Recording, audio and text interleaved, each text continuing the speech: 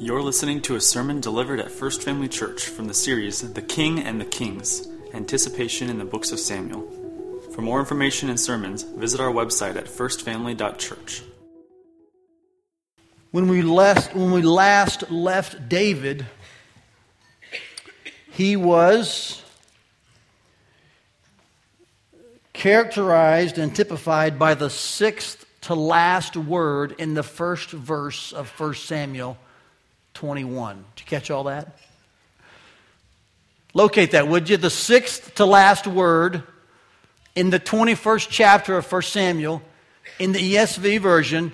This is where we last left David. Who spotted the word and can say it? It is the word alone. Do you see that? Ahimelech says to him, "Why are you alone? No one's with you." And what we begin now really is several chapters and what we see to be probably about a 10-year span perhaps of a man on the run. We're going to look at this for a number of weeks. David's difficult time in which a lot of the Psalms were written, by the way. We'll be reading some of these and talking about them. So if we can we kind of set the stage spiritually and historically as well? We're going to kind of walk through a number of things this morning in scenes and portraits, different scenarios. I want to make sure you understand how we got there, though. Here's the situation or the timeline. Here's the historical atmosphere. It was desperate and dependent. Especially the word dependent, because Saul is still king. And actually what Israel is seeing happen is the fulfillment of everything Samuel said would happen when Saul became their king. He would take, he would take, he would take, he would take, he would take. He would use. And you're going to find in this story, in fact, that there are men who ran ahead of Saul. In Samuel's prophecy, they were called the runners of the chariot. Samuel said, he will take men from your homes and he'll make them runners for his chariots. What that in a Hebrew culture meant was they'd be his bodyguards, the ones who would go before him and do his bidding in regards to killing and protection and defending. You're going to find here Saul actually asking some of those very men that come from those families to do something horrendous. They tell him no, we'll see. But this is a desperately dependent time in Israel's history in which the king is doing exactly what Samuel said he would do. He's taking. It's also spiritually a very declining and divisive time. Saul and David are at odds in a way that we've never seen before. The spiritual temperature is very low. In fact, you'll find the Ark of the Covenant is in a different place than the high priest.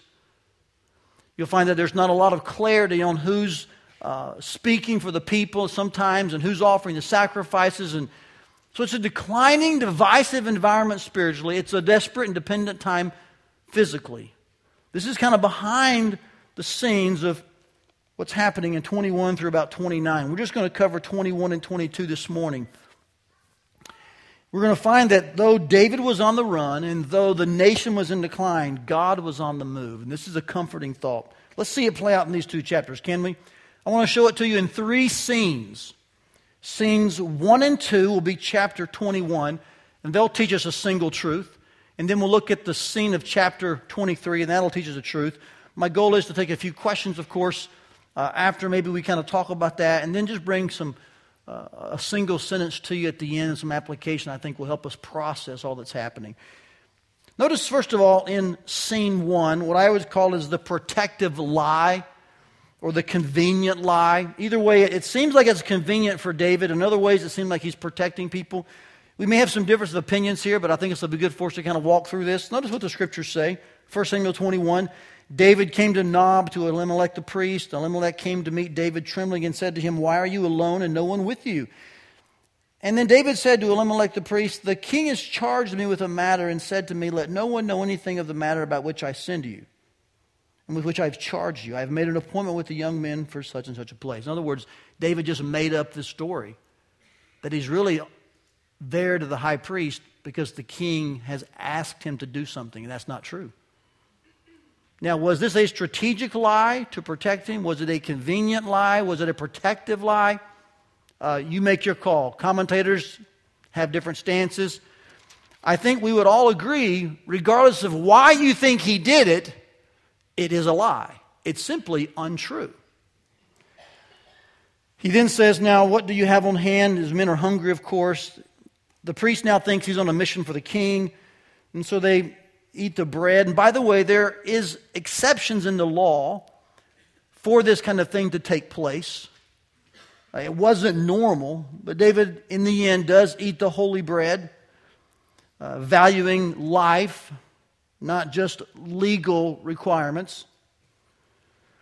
In this exchange, verse 7 brings down an interesting observation. This is not an incidental side note. Notice verse 7. Now a certain man of the servants of Saul was there that day, detained before the Lord. His name was Doeg the Edomite, the chief of Saul's herdsmen. Not an Israelite, an Edomite, more than likely someone they had captured in one of their battles. He was now kind of part of the army, and he apparently was a rather large, mighty warrior. He was as the scriptures say, the chief of Saul's herdsmen. So he had some kind of prominence, but he's here with the high priest, or he's here with Elimelech. David notices it, but you'll see later he doesn't do anything about that, except it does strike fear in David, because next he asks for Goliath's sword. Now if you connect verses 8 and 9 to verse 7, what you'll probably surmise is this. David spots Doeg, and he realizes, oh, here's one of Saul's men. I thought I would be safe here, but apparently this guy is going to go back and tell Saul, I should do something. I should protect myself. So I think that's why he asks for the sword. And so he says in verse 8, hey, do you have a spear or sword at hand? I brought neither my sword nor my weapons with me because the king's business required haste. There's the lie again. Well, the high priest Elimelech says, yes, I've got Goliath's, and who better than you to use that? And so he gets Goliath's sword. In this first scene, David is guilty of two untruths. The same one, you can say, but on two different times, referring to the lie. I think out of fear. He sees Doeg, he knows he's on the run from Saul, and so it seems convenient, perhaps it seems protective to say what he has to say. So regardless of why, we have to admit this, there is an untruth in this narrative that David tells to Elimelech. Well, he flees from there in scene 2, and he goes to Achish, the king of Gath. And notice what happens here. The servants of Achish said to him, or Achish, however you say it, is not this David the king of the land? Here's scene 2. Did they not sing to one another of him in dances that Saul has struck down his thousands and David his 10,000s? This is amazing that news had traveled. David's fame is pretty widespread. But he's worried now because he is so well known for his valor and his might that here this king might say, well, if you struck Goliath, if you're that good and you're in my town, you must be up to no good, right? So the thought is, my goodness, if they're spotting me and the king spots me, the king's going to take me out. Which is why the text says, David took these words to heart, verse 12, and was what? Much afraid of Achish, the king of Gath. And so he changed his behavior before them, pretended to be insane in their hands, and made marks on the doors of the gate, and let his spittle run down his beard. What a sight. But watch this, church. This is actually pretense. It's false. It's a lie acted out. Again, you may say, well, he's protecting himself. It's strategic. Very well could be. But in either case, what you have here is David in one place verbally telling a lie, and in the other place visually acting out a lie. It works though, verse 14, at least it works in the immediate. The king says, do you see this man is mad? Why then have you brought him to me? Do I lack madmen? That's an interesting phrase, isn't it? What kind of people the king have around it? He would say, do I lack madmen around me? Like, I've got enough of these kind of guys, right? That you have brought this fellow to behave as a madman in my presence. Shall this fellow come into my house? The implication being, no, get rid of him. So in the immediate, David was spared. It seems, and we're going to see in a minute the longer term effect, but at least in the immediate, in the short term, the lie, both verbally and visually seemed to work. Like, okay. Now, we'll ask ourselves that same question at the end of 23, but let's just kind of take these first two scenes, understand something. I think they present to us an interesting observation that difficult times often present to us a haughty temptation, and that's this: I will be in control. You can word that however you like. I'll get control, I'll wrestle control away, or I'll do what I have to do to stay in control. But I think one of the things this narrative shows us in all of its honesty and all of its reality is that David is not in one of his brightest moments here. He's fearing what's happening. He's running. And whether you think it's strategic, necessary, convenient, protective, you can debate those in your lighthouse and around the dinner table. The truth is, there was a sense in which David began to rely on himself and say, I have to be in control of it. I got to do whatever I can do to make sure that I make something happen. This seems a little different than the guy in 1 Samuel 17 who said, you know what, this giant, he's going down today in the name of the Lord. It seems a little different to me. And so here we see two situations in which David tries to wrestle control away. He tries to take control. I think that is a haughty temptation for all of us when things are difficult. Would you agree? In fact, let me word it to you like this, and this could be a point of just really good discussion about what's happening in this narrative, because this is a difficult story to kind of ponder and reflect on.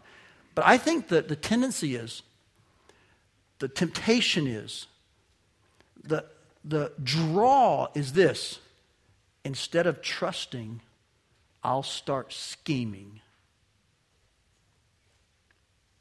Now, I don't think scheming is the same as working hard or trying. I don't think those are necessarily bad things. But I do think there's a point in which just trying to work and try and be diligent, you cross a line when you start to scheme. And I don't know where that line is all the time in every situation. But would you agree with me that there seems to be a place when we move from trusting and honestly trying and working what we know we can honestly to where suddenly we cross the line and we're trying to scheme and manipulate because we have to be in control. If things are this bad, obviously God's forgotten. What's He doing?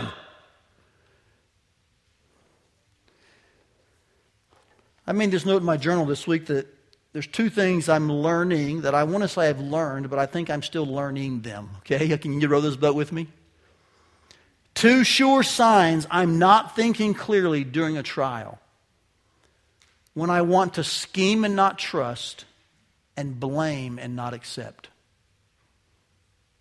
If I spot those two things in my life, I'm trying to scheme and not trust, and blame and not accept, those are two sure signs I'm not thinking clearly. And I think in this narrative, those of you who perhaps see David as this perfect person with no faults would have to admit, at least, this narrative shows and portrays him in a moment in which perhaps he was either nearing or crossing this line from trusting to perhaps scheming. It is the haughty temptation that presents itself to us when things begin to unravel from our perspective. Let me see if I can bring some more clarity to why I believe that is what's happening here. It's in the third scene. It's all of chapter 22. David departs from Gath, verse 1 says, and he goes to the cave of Adullam. His brothers, his father's house, they're there. And then here, this is almost similar to the king at Gath. Apparently, he had a collection of madmen. David's got a collection of misfits. I love verse 2. It's so real life-ish. And in one sense, watch this, it's almost the type of Christ and his disciples. Now, I don't think that's theologically something you want to write down and say, well, this is a verified doctrine, okay? But you know, Christ called together not the ones who were popular or mighty. He called together the fishermen, didn't he? Look who David ends up calling together. Everyone who was in distress, everyone who was in debt, everyone who was bitter in soul, they gathered to him. And he became commander over them. And they were with him about 400 men. That would be if you were a counselor in that time, you'd have your office full, wouldn't you? This is just an incredible collection of people with hang-ups and hurts, and it makes you think of us, doesn't it? I mean, we're all this way. We all have a ton of things going on in our life that we try to shield people from seeing and protect others from looking at. But the truth is, when you gather in here on Sunday mornings, you're probably more like this than you want to admit, and so am I. What I love about this is that God was actually in the middle of this. He's aware of David's shortcomings. He's aware of the group's failings, and yet God is not running from that or scared of that or cornered by that. God's actually working something bigger than all of them, and yet something that includes them. It says next that David went from there to Mizpah of Moab. Says to the king, let my father and mother stay here. And so basically David's trying to find some shelter for his family away from Saul. He's a man on the run with a family as the target. Chris called this in one of our study groups. He said David's like a high-value target. If you're in the military, you can understand that word. And David's not only that way, his family. The crosshairs are on his back. They're on his family, and he's trying to protect them, it looks like. And so he's in Moab. But in the middle of this, the prophet Gad said to David, now watch this. This is amazing. We don't know who told Gad to see David or who told Gad where David was, but Gad was a prophet. And so he comes to David and he says, do not remain in the stronghold. Depart, go into the land of Judah. Now, to say that militarily is crazy. That's not strategic. Because where is he going? He's going back to the place where the king rules, and the king is trying to kill him. It's like, yeah, I'll go back to the enemy's territory. There's little chance he'll be able to hide in Judah is what he should be thinking. But the truth is, maybe Saul actually was looking for him outside of Judah. Maybe this was the safest place. It's up for debate. But regardless, the prophet says to David, you go back to Judah. And so David obeys. I find in here an interesting thing. That in the middle of David trying to control everything, God actually controls it, doesn't he? He sends a prophet to say, David, quit going to the enemy's territory. Go back to your homeland. And oddly, in one sense, David does that. Doesn't seem like the best military move. Doesn't seem like the one that makes the most sense strategically. But David goes back to where he's from and to where Saul has most control. But apparently it works and he hides there. While he's doing that, Doeg does exactly what David thought he would do. He does tell Saul about what happened at Nob. I won't read 6 through 19. I'll just tell you the story briefly. I'd encourage you to read through it even now or at home later. But basically Saul hears that Ahimelech helped David, even though he helped him innocently because he believed the lie David told him. Saul comes, confronts Ahimelech, is totally angry, and says to Doeg, who was the rat in the situation, he says to his servants first, kill this priest and all these men of God. Well, all of Saul's bodyguards and warriors, the ones who were the chariot runners described in the first part of Samuel, the ones he took from the homes of all the families to be his runners, they said, no, we're not killing these priests, man. We're not cutting their throats. But Doeg, who was, like I said, the snitch, he sees a chance here to become prominent in Saul's regime. He does exactly that, and he lets his anger and his wrath get out of control. He not only kills 85 of God's men, he goes and kills all the folks and the animals in the town. This is under Saul's watch, by the way. Isn't it interesting how Saul's inability to control his own anger at times? Remember he threw a spirit David? Threw a spirit Jonathan? Remember he was always worried about himself most? He was insecure. Suddenly now this is spreading. He finds someone kind of like him. And now 85 people, men of God, plus a town are murdered. Well, one escapes. Abiathar. Let's pick it up in verse 20. He escapes and he flees to David. Verse 21. Abiathar told David that Saul had killed the priests of the Lord. Notice he doesn't use the word Doeg there. He attributes the blame to Saul. And David said to Abiathar, I knew on that day. You ought to circle verse 22. Draw a line back to verse 7 of chapter 21. This is why 21:7's in the narrative. It's not incidental. Do you see it there? A certain man of the servants of Saul was there that day to tell him of the Lord. David saw that. Now, later, he's realizing, oh, that's why when Doeg was there, I knew he would tell Saul. And then he makes an amazing statement. I have occasioned the death of all the persons of your father's house. He confesses to Abiathar, they're dead. And I'm an accomplice to it in some degree. Those are striking words. Now, I think that you can take two angles here. You can either think that David's thinking to himself, I should have killed Doeg with Goliath's sword the minute I realized who he was and what he would do. You can think that, right? He sees Doeg. He says, Doeg's going to go tell Saul, this is not going to be good. I'll take him out right now. You can think that. Or you may think, wow, because I lied, Saul came after Elimelech, thought Elimelech was conspiring with me, and then killed him. However you look at it, David senses some responsibility in the murder of these priests, the murder of these men of God, the murder of these townspeople. And he says to Abiathar, the only one who survived, I have occasioned the death of all the persons of your father's house. And then he makes a promise to him that's actually the opposite of what he did initially. Initially, he seemed to only be protecting himself. I want to lie if I have to, protect you, my men, but it really didn't protect anybody. It gave them short-term, immediate, convenient protection, but in the end, it appears that more people died. He says, you know what, I'm going to take care of you. He who seeks my life will seek your life. With me, you shall be in safekeeping. And so what we find in 23, watch this, is we find that here's the humble realization. Though we think we have to be in control in difficult times, and so sometimes we cross from trusting to scheming, and instead of accepting, we blame. The truth is, here's the humble realization that God is in control.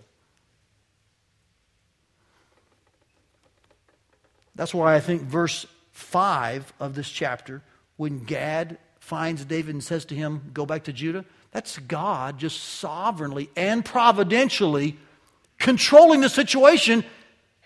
And David was not even aware it was going to happen. He didn't lie, he didn't maneuver, he didn't manipulate, he didn't scheme. God just intervened sovereignly and said, David, you need to leave, through the prophet. And even in this last situation, as tragic as it is, David realized, wow, I tried my best to protect people, and the opposite occurred. Many people died. Like he realized that he's really not as in control as he thinks. Who is actually in control? God is. So this narrative is interesting, isn't it?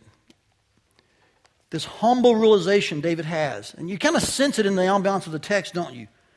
That wow, I'm not as powerful as I think I am. I'm not as controlling as I wished I was. This seems to come upon the heels of his realization in verse 22. Now listen very carefully. We would have to admit that David didn't, at least so far, David didn't do the fugitive thing perfectly. Wouldn't you agree with that?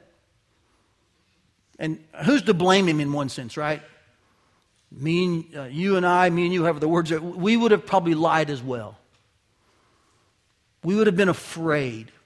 We would have probably manipulated and schemed. There's no doubt David's in a physically tough spot. But this realization, he begins to see something, I think.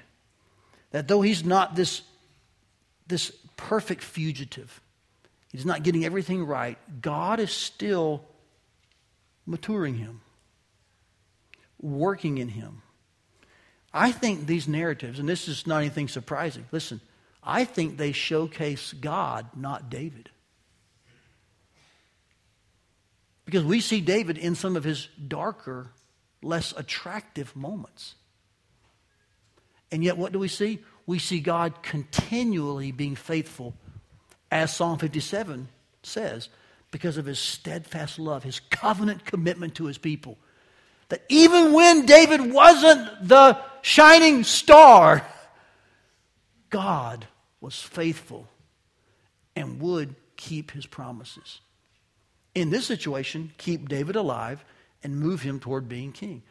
This is just the beginning of the man on the run narratives in which we see, watch this, not David's prowess, not David's military intelligence. We see God's faithfulness in some of David's worser days. Am I the only guy in this room that finds comfort in that? I don't think so. I don't think I'm the only person here who's like, boy, I didn't do well in that moment. Man, the worst part of me showed up. I really hurt that person. Man, I did not mean to say that to my wife. I wish I would not have disciplined my kid that way. Why did I do that? Am I the only person thinking that right now? No. Aren't you glad that in those moments, the narrative's not about you? It is about God, who will be faithful when you aren't. When you lie. When you act a certain way that you're really not.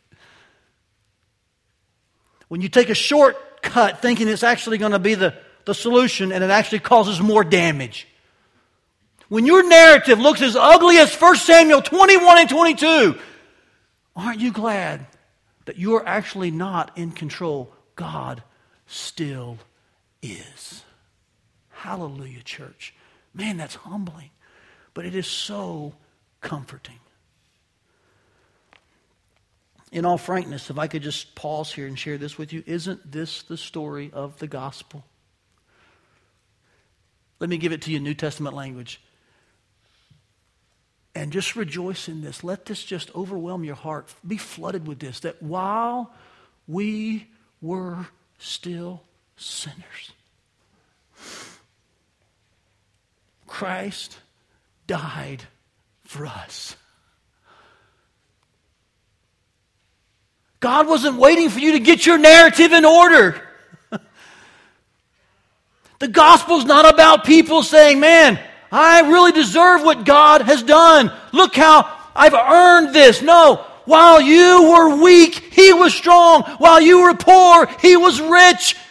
While you were a sinner, He was righteous. In a lot of ways, this is actually the gospel. It's our narrative going crazily wrong. And God stepping in for sinners. Amen, church? What a beautiful, powerful God.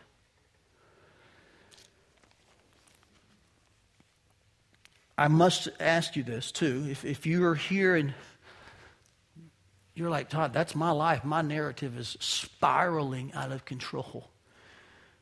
Would God even love me? Does God even know I'm here? Is he even aware? Oh, He's more than aware. He's actually active.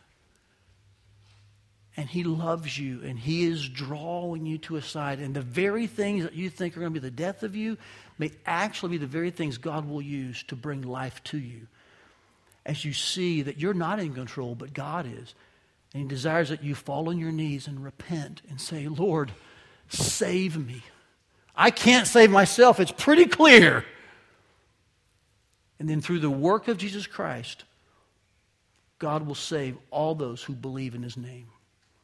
And I don't know all of you here this morning, all of your spiritual condition, but I know God saves people who come to the end of themselves.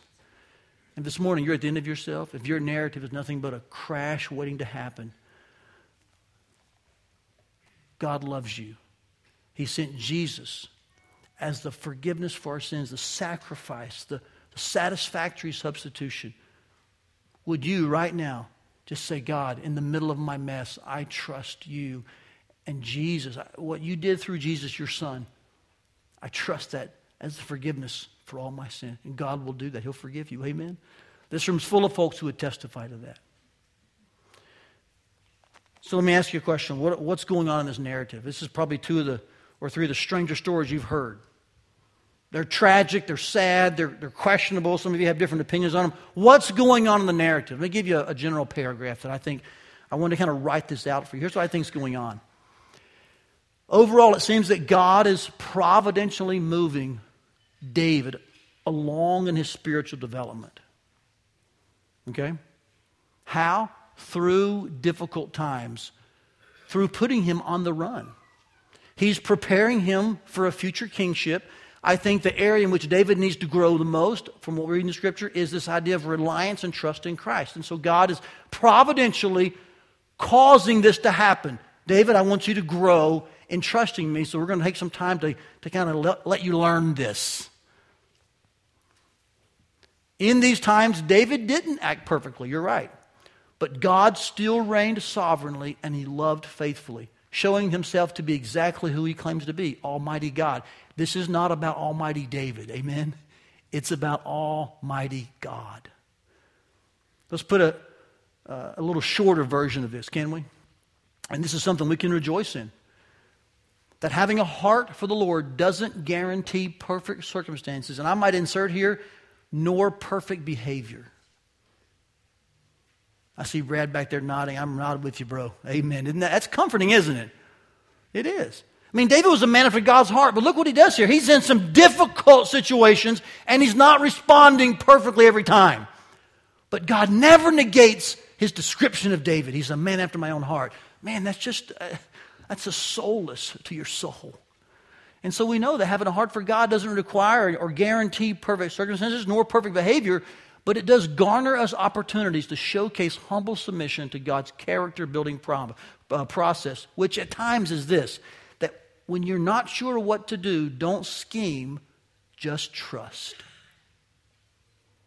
Don't manipulate, don't leverage, just trust. Doesn't mean you can't work and try and do what's humanly right and possible. But when you actually come to the end of that and you're like, it's not going like I think I'll start scheming, manipulating. Don't.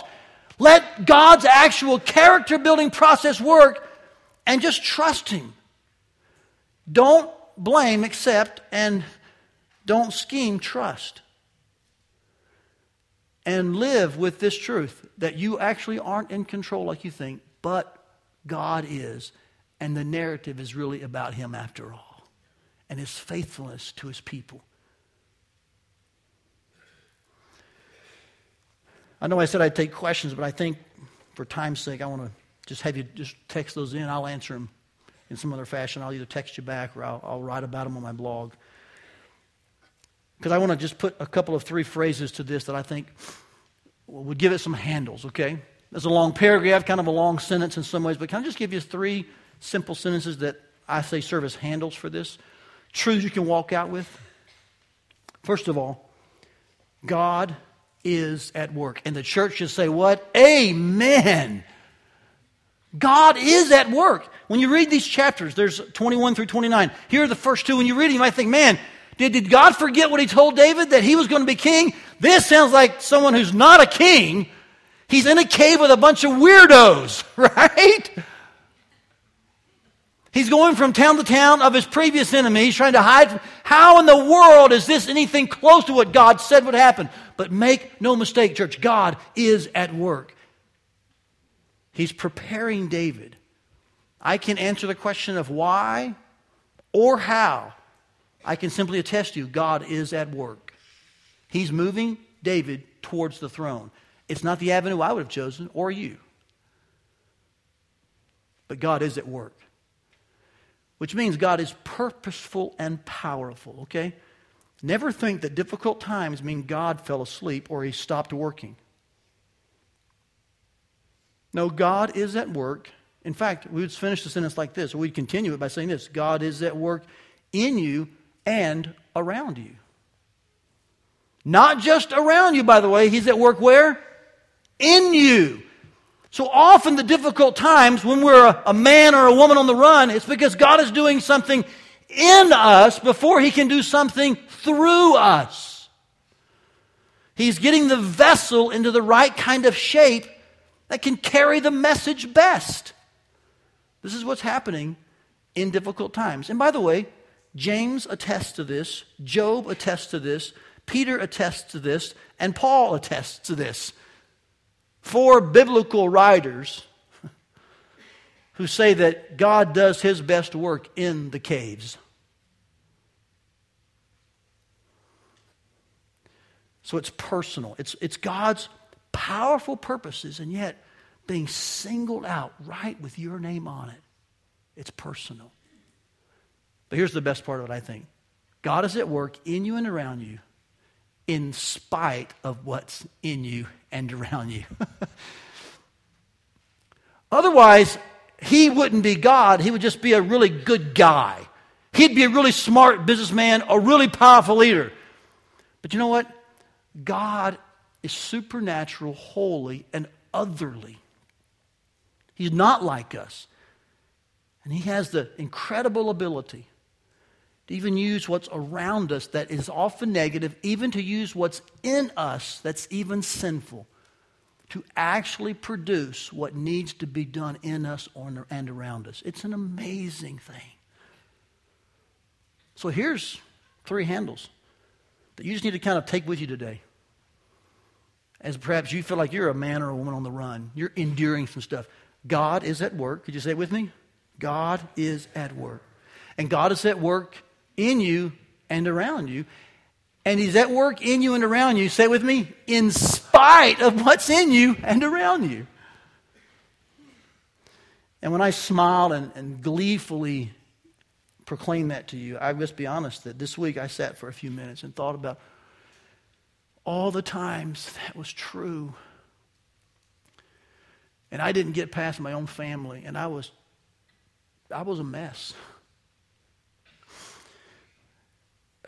As someone told me this week, I was ruined. Yeah, I mean, I've hurt my family. I know I have. I've hurt my wife. I've hurt my son, my daughters. I know I have. I know you have. Not hurt mine. You've hurt your own, right? I've hurt leaders that I've worked with. I've hurt some of you in moments that I thought I was trying to do the right thing. I did the wrong thing. And as I sat and pondered those times when I was not at my brightest, I was so glad God was. So I'm smiling. I'm joyful about this. But boy, there's some deep reflection that took place last couple of weeks over times that I just wasn't a great pastor, you know. I wasn't a really good husband at times. I sure wasn't a good dad at times. And yet God was so faithful. Man, we got a good marriage, you know. I got a wife who loves me and 4 kids that love Jesus, and none of that's because of my perfection. You know that? It's in spite of me, to be frank with you. There's a church full of people who love Jesus, who are trying to celebrate, grow, and serve, to make his passion our mission, who put up with a lot of things that aren't perfect. I know that. You know what? This church is here in spite of me, I believe. So as I just kind of pondered all that, I just thought, wow, God, you are faithful. You're beautiful. So I don't read these 2 chapters and really see David. I read him and see God. In fact, I think these 2 chapters can be summed up best by perhaps a verse we love to quote. Here's the verse. I'll show it to you. Romans 8:28 and 29. We know that for those who love God, all things work together for what? Good. But what is the good? Is it the short-term solution, the immediate payoff? No, here's the good.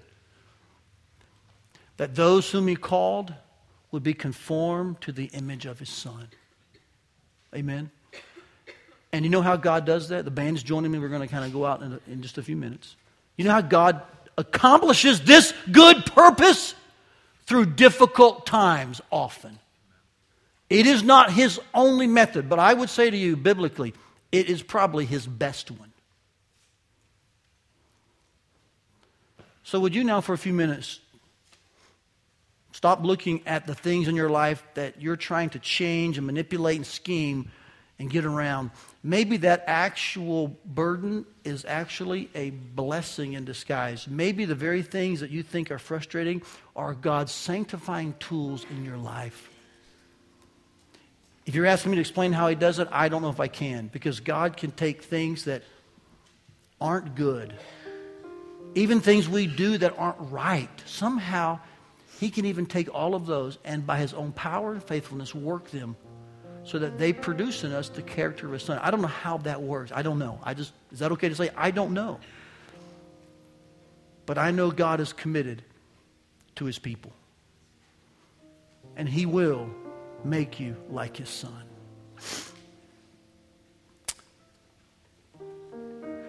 So, can we start looking with different eyes for a bit? The very things we think maybe what's hurting us, they actually may be what's helping us.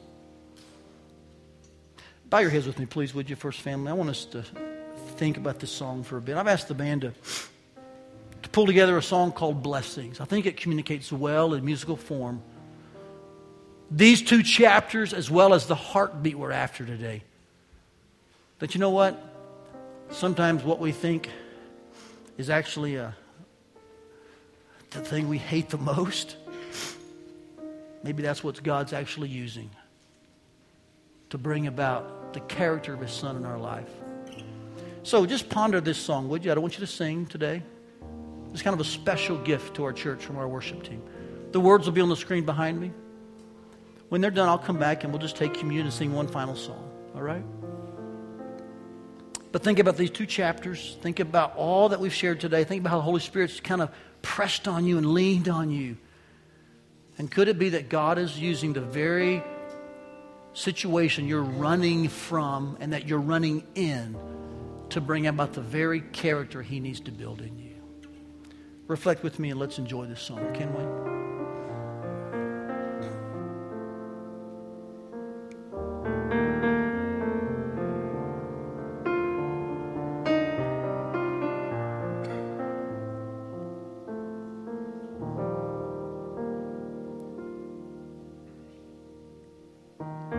We pray for blessings. We pray for peace. Comfort for family. Protection while we sleep. We pray for healing. For prosperity. We pray for your mighty hand to ease our suffering. And all the while you hear each spoken need. Yet love us way too much to give us lesser things. 'Cause what if your blessings come through raindrops? What if your healing comes through tears? What if 1,000 sleepless nights are what it takes to know you're near? And what if trials of this life are your mercies in disguise?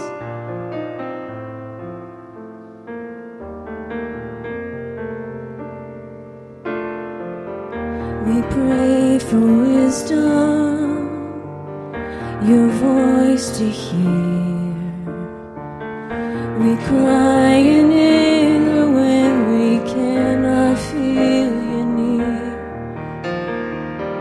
We doubt your goodness, we doubt your love, as if every promise from your word is not enough.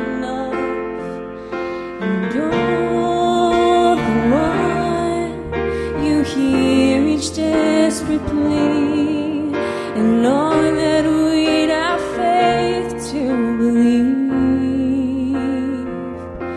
'Cause what if your blessings come through raindrops? What if your healing comes through tears?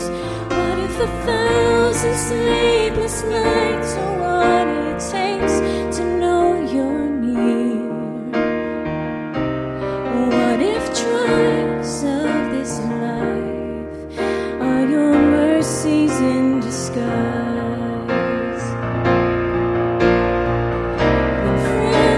betray us, when darkness seems to win, we know that pain reminds this heart, this is not our home.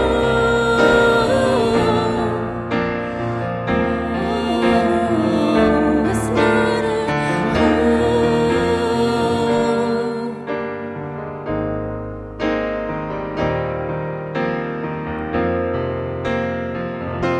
'Cause what if your blessings come through raindrops? What if your healing comes through tears?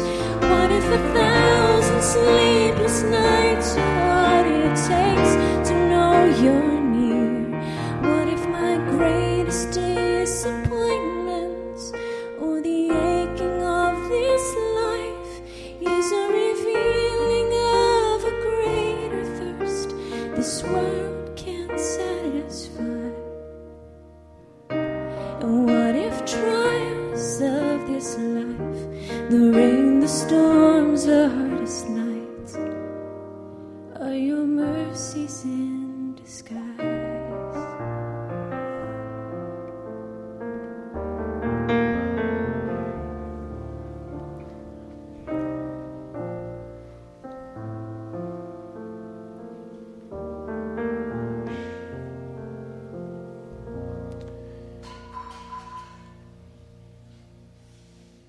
David was on the run, the nation was in decline, but God was on the move.